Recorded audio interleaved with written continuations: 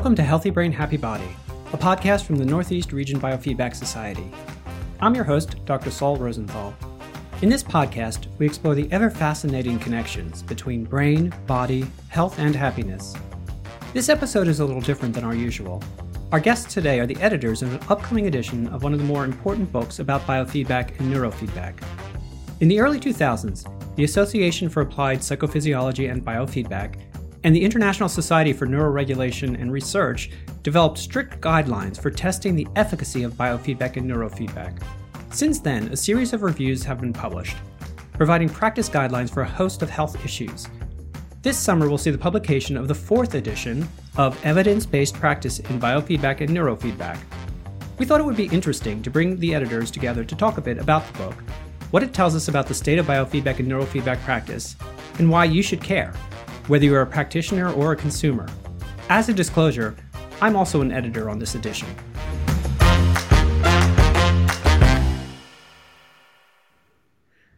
Today it's a bit crowded in the virtual recording booth. We have 4 of the 5 editors of the soon-to-be-out 4th edition of Evidence-Based Practice.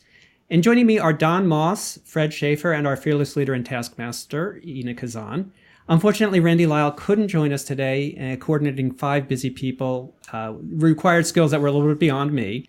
But that said, we're fortunate to have some of the real dignitaries of applied psychophysiology to talk with about the most complete set of guidelines for what biofeedback and neurofeedback can really do. So thank you all so much for joining us together today and all of you coming together today.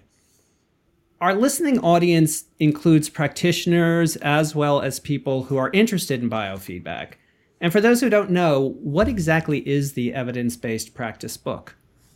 It is a collection of chapters that lets the reader know just how much evidence we have on the efficacy of biofeedback and neurofeedback for a specific condition or disorder.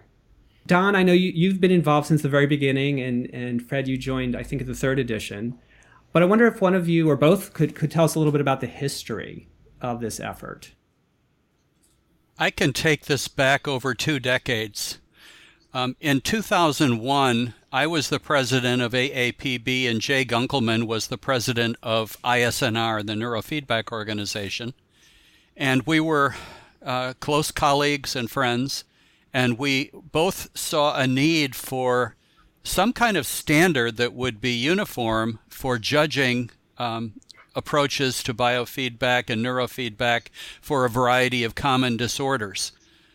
We appointed a task force led by Theodore Levesque and populated by some excellent researchers, and they established efficacy standards that were then endorsed by both AAPB and ISNR, and we began at that time promoting white papers, research, systematic reviews of application areas, and this was good, but it was too slow. So in 2004, Carolyn Yuha and Chris Gilbert agreed to summarize very briefly the efficacy of a number of standard disorders, and that was the first edition of Evidence-Based Practice in Biofeedback and Neurofeedback. We're now publishing the 4th edition with a new set of editors and a much enlarged stable of authors covering more than 40 different disorders. So this has been the product of a lot of hard work by organizations, editors, authors over a 2-decade period, producing a book that summarizes where we are in evidence-based practice. And Don, you mentioned efficacy standards. I wonder if maybe Fred, you can tell us a little bit about what that means and why why it's important. When a field seeks credibility, particularly when we're talking about third-party payers, but also from colleagues who might make referrals for biofeedback and neurofeedback services. And also to the patients or clients who may receive the referrals, we need to conservatively convey the strength of the evidence for a specific application. Now, for some of us, at least for half of us in this podcast, this is the first time we've been involved with this project. So, you're the lead editor of this edition. I'm wondering if you talk about how you got involved and sort of how you view the project. Certainly. So I was very honored to be invited to join in as one of the editors on this edition, and just so happened that I ended up being the lead editor. I'm not entirely sure how that decision process happened, but Fred and Don invited me to be a part of the project, continuing the work that they have been doing. And it's been just an incredible pleasure and honor to work with all of you and put together this incredible collection of evidence. I've been sort of in awe as to just how much evidence we've amassed for efficacy of biofeedback and neurofeedback. I feel like editing this edition has been quite a learning project for me too, and it quite inspiring. Inspiring, obviously, also a lot of hard work. As somebody who is sort of the lead of 4 other busy people, I mean, do you have any strategies that you used or anything you could maybe pass on to editors in either other publications or maybe the 5th, 6th, or 7th edition of this one? Well, I gotta say, the current editors have just made it super easy, probably more so than it should have been. One difficulty we encountered that I think would be really helpful for us to keep in mind for the next edition is how to contact authors of chapters from the previous edition. There were quite a few authors that we could not track down because they were invited by editors who are no longer involved. So that was probably the biggest challenge, and hopefully something that we can avoid in the future is to have good contact information for everybody so that we can bug people again to replicate their chapters or add new ones. Wise words for anybody trying to project that goes on in time. Don, you talked about the very first edition, sort of the history of this project a little bit. And I'm curious about, for you who's sort of seen this whole history, this process, what sticks out in your mind? You'd already mentioned that we're now covering over 40 conditions, but are there other issues or other things that stick out with this volume when you think about it compared to the earlier 3? I've been very encouraged at doing some of the chapters myself for the 4th edition, but also reading those written by my colleagues, editing them. What encourages me is the quality of research in the field of both biofeedback and neurofeedback has increased tremendously, as has the volume of research. The way the efficacy standards were developed, something might rate low in efficacy. It doesn't mean that intervention is not helpful. It means there's not yet very good research on it. There may be a few case studies, clinical reports, but not controlled studies.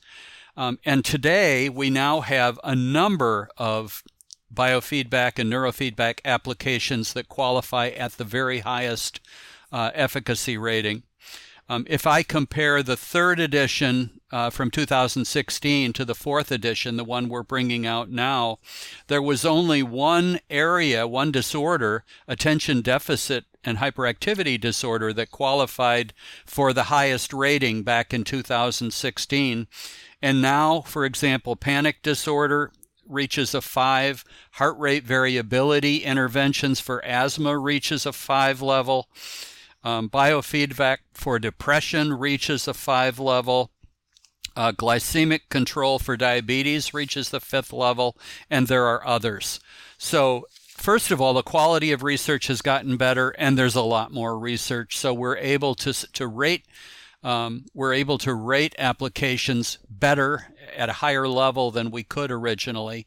And I think the quality of treatment in the field has also improved as we have new modalities and new protocols for applying those modalities. So that's my biggest takeaway from this 4th edition, and I'm already looking forward to doing research for the 5th edition. Actually, that brings up or reminds me of one of the discussions we had, or part of the discussion. I think the 3rd edition came out in 2014. 2016. 2016, sorry. So that's 7-8 years. But we've already started to think a little bit even about the next edition.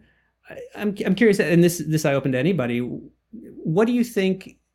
I mean, obviously, in some ways, it'd be great to have this as a rolling, continuous live document, which we can't. But what do you think is a reasonable amount of time, if such exists, between editions? Is there even any way to think about it?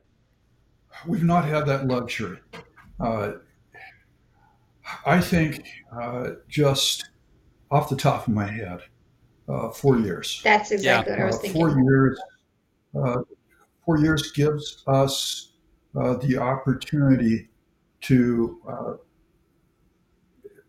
give the evidence base a shelf life that makes it worth publishing a print edition. At the same time, during the revision can begin at the start of the first of the 4 years.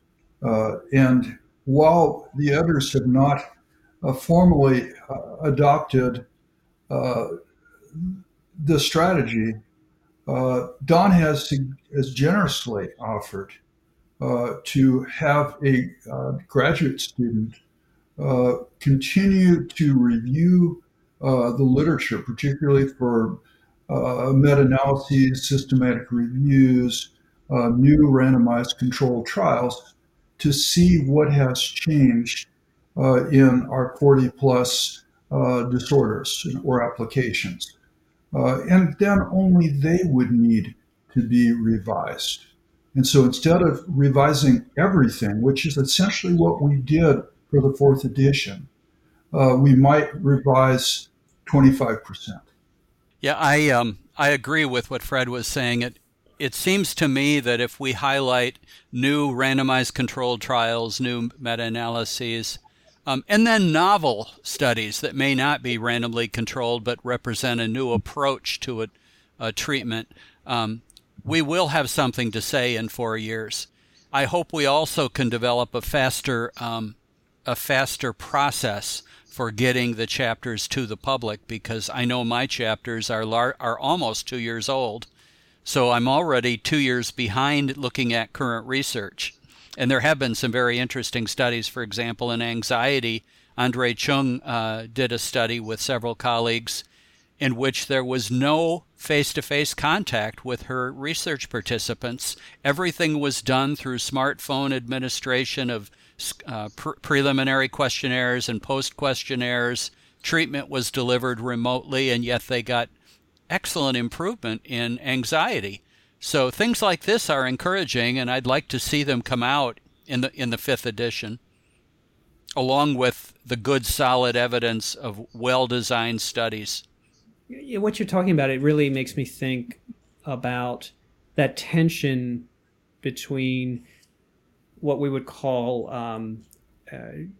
high-level studies, usually RCT, randomized controlled trials, and novel approaches, and trying to keep that tension.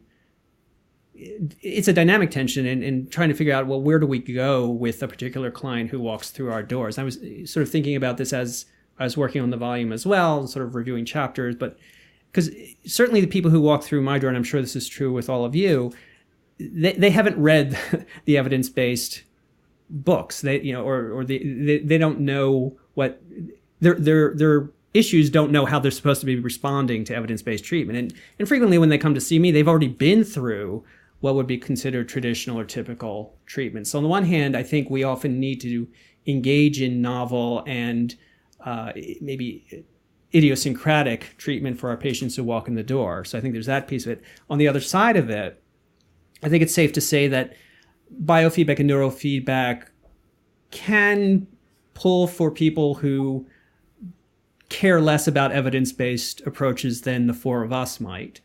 And so, you see biofeedback and neurofeedback often credited for, quote, curing or fixing all sorts of things in health and performance where there really isn't the evidence. So I'm really curious about, for those of us who have been involved in this, really steeped in this, what does the evidence tell us based on a pretty sophisticated criteria, how to think about that when we're working with clients who don't always follow the evidence. That is, the evidence-based treatment don't always work for them, without going too far to the other side where we're just sort of doing whatever kind of comes to mind in the moment. I think it's a fine balance, right?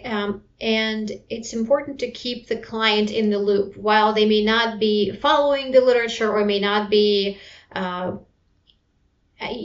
likely will not be as interested in it as we are. That's how it should be. We need to be doing our work and our research.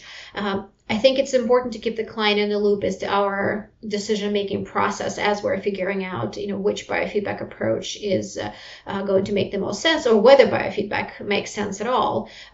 Letting the client know about the research that does exist, and if it's overwhelmingly positive, well, that makes things easy. If there are some great studies, but maybe we're at a level, 2 or 3, because we don't quite have enough, just giving a rationale to clients and letting them know why we think biofeedback may be worth a try, and at the same time letting them know the research is not quite there, so that they can be fully informed participant in the decision. I agree with that. Over the years, by the time patients reached me, they'd often tried a number of the so-called best practice approaches to their disorder, whether it's anxiety, irritable bowel, other things. I remember as heart rate variability was introduced in the field, I started utilizing it right away, even before I fully understood the possibilities of that intervention. And I had to tell my patients, this is not the best practice intervention nationwide, but you've already had cognitive therapy, you've had exposure therapy. I've had a number of patients respond very well to this, and I can give you the one case study that's been published using this for your disorder. And most of my patients wanted to try something new because they were burned out on the well-established standard treatments. But I did use, when something seemed experimental, I used a written consent form. And when I offer people a new treatment, I may not sign a new form each time, but I certainly introduce, how does this intervention stand in the field today, and why am I offering it to you? And my patients have really been excited to try something, and they often benefited from relatively new treatments. I think that's a really good point, that our clients often come to us after having tried everything. Right. So if we only offer them what's sort of a sure thing, they may not get to where they need to be. And that's how new treatments get developed, I think, as long as the client is familiar with our thinking process. And the good news is biofeedback, is rarely harmful. So if, the worst that can happen is it doesn't work. The clinician, after receiving written informed consent for providing a new treatment, can gather data and see whether, in fact, objectively as well as subjectively, the patient has improved. One of the brilliant things about biofeedback and neurofeedback is these are data-based interventions. You have objective and subjective data that can result in a really good overview of how the patient is improving. And the cool thing about it from the patient standpoint is you can show them their gains on the screen. And this increases the credibility of the treatment.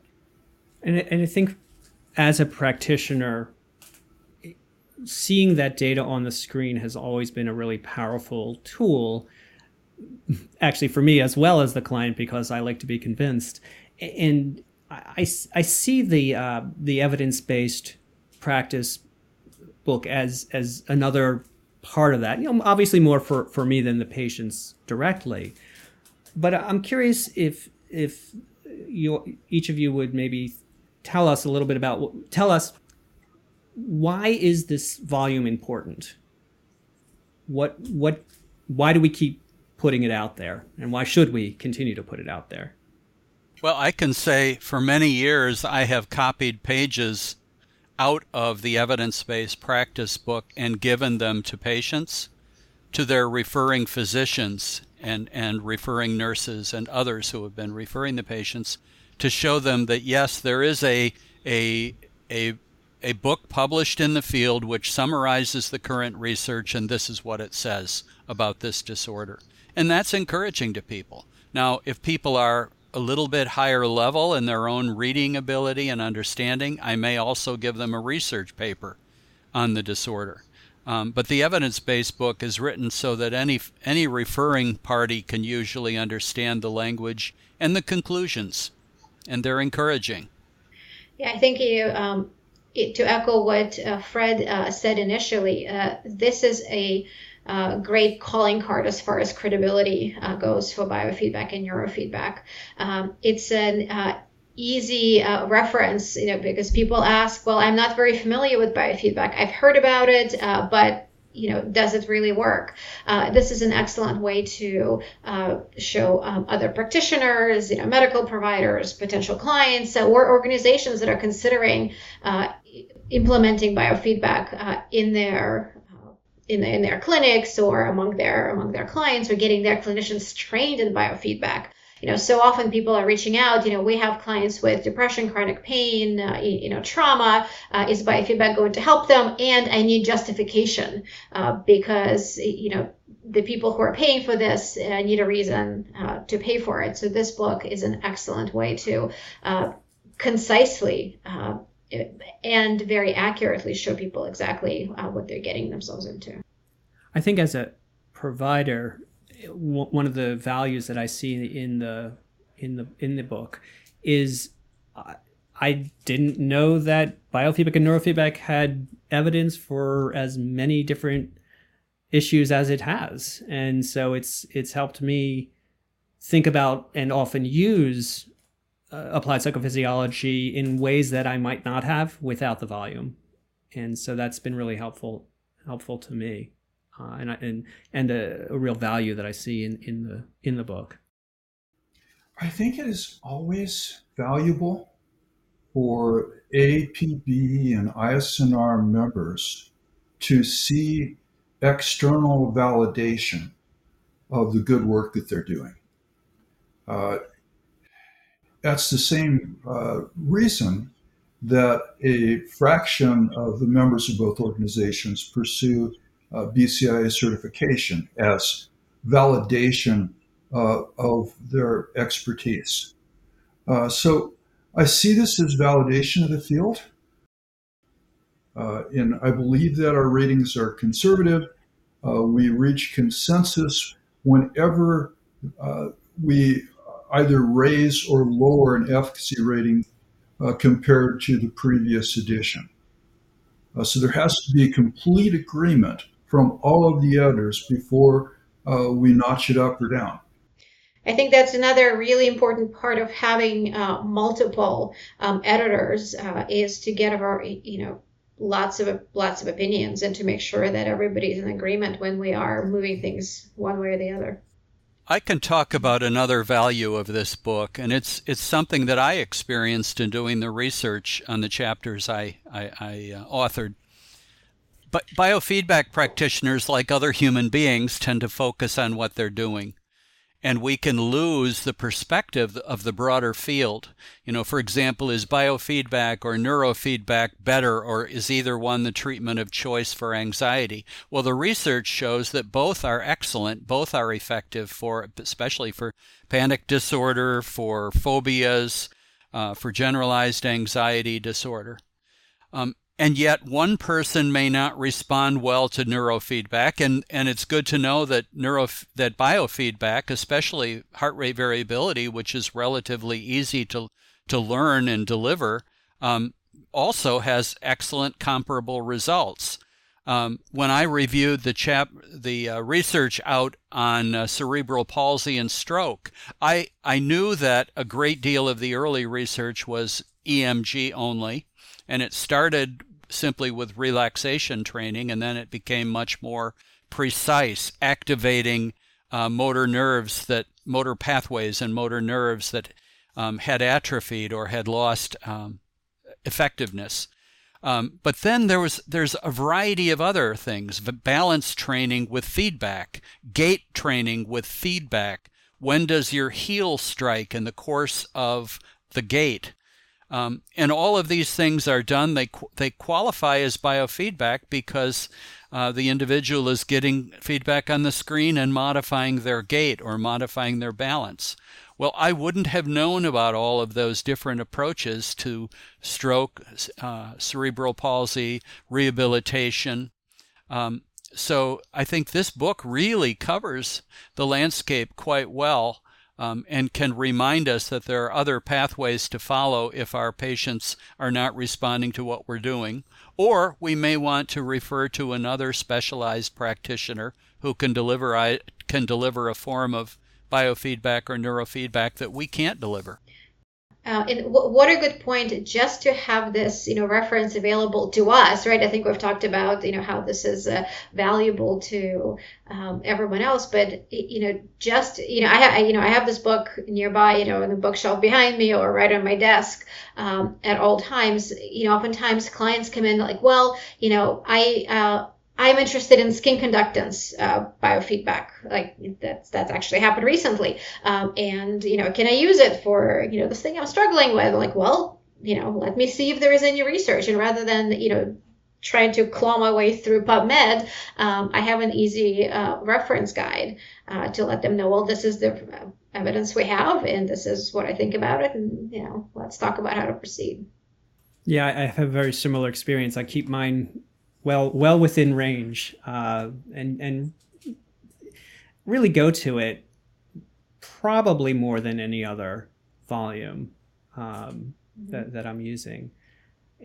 It occurred to me as you were talking another important aspect of this, and this is not perhaps about the whole field, but I think it's about us as professionals, and it reflects my experience, but hopefully yours as well. It's just that contributing to the field through a project like this, I think, is really important as professionals. I think part of our job is to build the profession and to keep it expanding and growing and pushing its boundaries.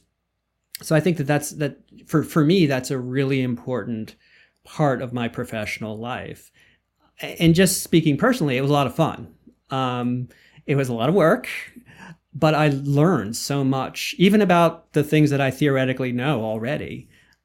Just digging into that research really led me to think, I probably should be trying this approach, not that approach. And of course, working with you all as colleagues is always a joy.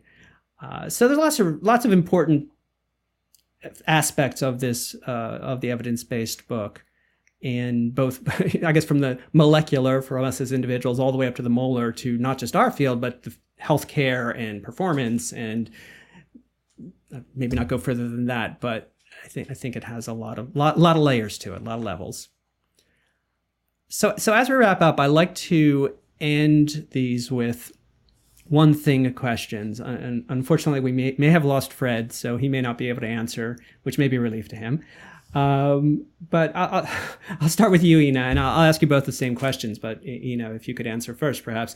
What's the one thing you want our audience to take away from our discussion today? I hope that the audience would take away the need to, run to the AAPB website and order their book. That's first. But also just the great versatility in having this volume handy, from your own clinical work to, if you're designing a research study, to have a quick reference guide, in having some of that literature review already done for you. You'll still have to dig through some of the more recent literature, but at least there is a huge chunk of literature already summarized for you. And if you're teaching, if you are training other practitioners, having an easy reference guide right there at your fingertips. And I hope you find it really helpful. And how about you, Don? What is one thing you would like the audience to take away from our discussion? It occurs to me as I think about the book, I believe in lifelong learning. And I think for the biofeedback and neurofeedback practitioner, that means reading evidence-based practice when the new edition comes out, going to the annual meeting, reading the journal as it comes out, reading the magazine, Biofeedback magazine as it comes out. This process never stops. The innovation in our field is remarkable. When you think about the fact that the word biofeedback was only chosen to designate our field in 1969, less than 60 years ago, and yet so much has happened. The technological revolutions that have made possible the kinds of interventions we do today, real-time analysis of brain activity so that we can actually train people with Z-score training toward normal processes in 1,000 other brains. It's just remarkable. The heart rate variability training that we can do now goes far beyond what we could do 15 years ago. So as a practitioner, as a writer, as an educator, I don't want to miss out on this next generation, which might happen in 6 months. And this book is just part of that process of continuing to learn. And so, Don, I'm going to ask you to answer this question first. When you start to think about, which I think we already have, the next edition, what is one new or expanded issue that you hope the 5th edition will include? It's a good question. Well, first of all, I want to include the disorders we've included here. But I suspect that if we look carefully, there are other applications that we should expand and include, because I know my colleagues keep innovating, and I would like to reflect that in the 5th edition. I can see that areas that I was not real optimistic about have upgraded their efficacy rating. For example, cerebral palsy and stroke have both gone up to the efficacious level. That's level 4, the second highest level. We have one brand new area. I'm trying to think of the name of it. It's chemotherapy-induced peripheral neuropathy, which was reviewed by Sarah Prinsloo, and that jumped up to the 4 level on its very first appearance in the book. So here's something that we hadn't even been recognizing as a disorder necessarily for very long, and already we're discovering that neurofeedback can make a big difference. I'd like to see some of the long COVID applications included in the next book, because it's a problem in our world. I won't say in our country, but it's a global problem. People are left with the syndrome of long COVID, much of which is neurological. And we can modify neural processes, so that should have a place in the 5th edition. And how about you?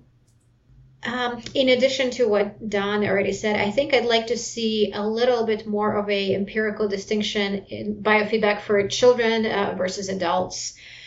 We have some, we have pediatric headache, pediatric cardiac pain versus adult pain and adult headache and incontinence. So we already have some distinctions there, but I believe we need to have a little bit more research evidence for each of the conditions, or as many of them as possible, because kids are not little adults, and there is a difference, and that question often comes up. Well, I know this works for adults, will it work for kids? And sometimes my answer is like, well, try it and see, but I'd like to be able to point them to some research studies one way or the other. Well, in parallel with that, Ina, I also really wish for more research that does focus children. That's true across the mind-body continuum, hypnosis, imagery, biofeedback. We've got a lot more studies. Well, we have a lot of studies on white males and female adults. We don't have a lot on minority populations. We don't have a lot on children. I think that's true across all of healthcare. Yeah. That's true. Well, thank you for joining us here on Healthy Brain, Happy Body. And I'm looking forward to this volume coming out. And I would just echo what I think everyone has said is go to AAPB and purchase it. I'll include a link to aapb.org. to their store, and it's going to be well worth purchasing, and I think necessary for good practice, for best practice. Thank you so much, Saul, for creating this podcast and hosting us. Thank you, Saul. This is a great venue to talk about the book. You've been listening to Healthy Brain, Happy Body, a production of the Northeast Region Biofeedback Society. Go to nrbs.org to find out more about the organization, including our trainings, monthly webinars, and yearly conference. Our guests today were all but one of the editors of the upcoming edition of Evidence-Based Practice in Biofeedback and Neurofeedback. You can purchase the book at aapb.org or by following the link in the show notes. You can also subscribe to this podcast following the Subscribe Here link or wherever you get your podcasts. We really want to hear from you. Be part of the ongoing conversation by contacting us with your thoughts, ideas, and questions at healthybrain@nrbs.org. Leave us reviews as well. It really helps podcasts like this one reach more listeners. Healthy Brain, Happy Body is produced and edited by me. The theme music is Catch It by Coma Media. Be sure to join us on our next episode as we continue to explore the keys to our well-being on Healthy Brain, Happy Body.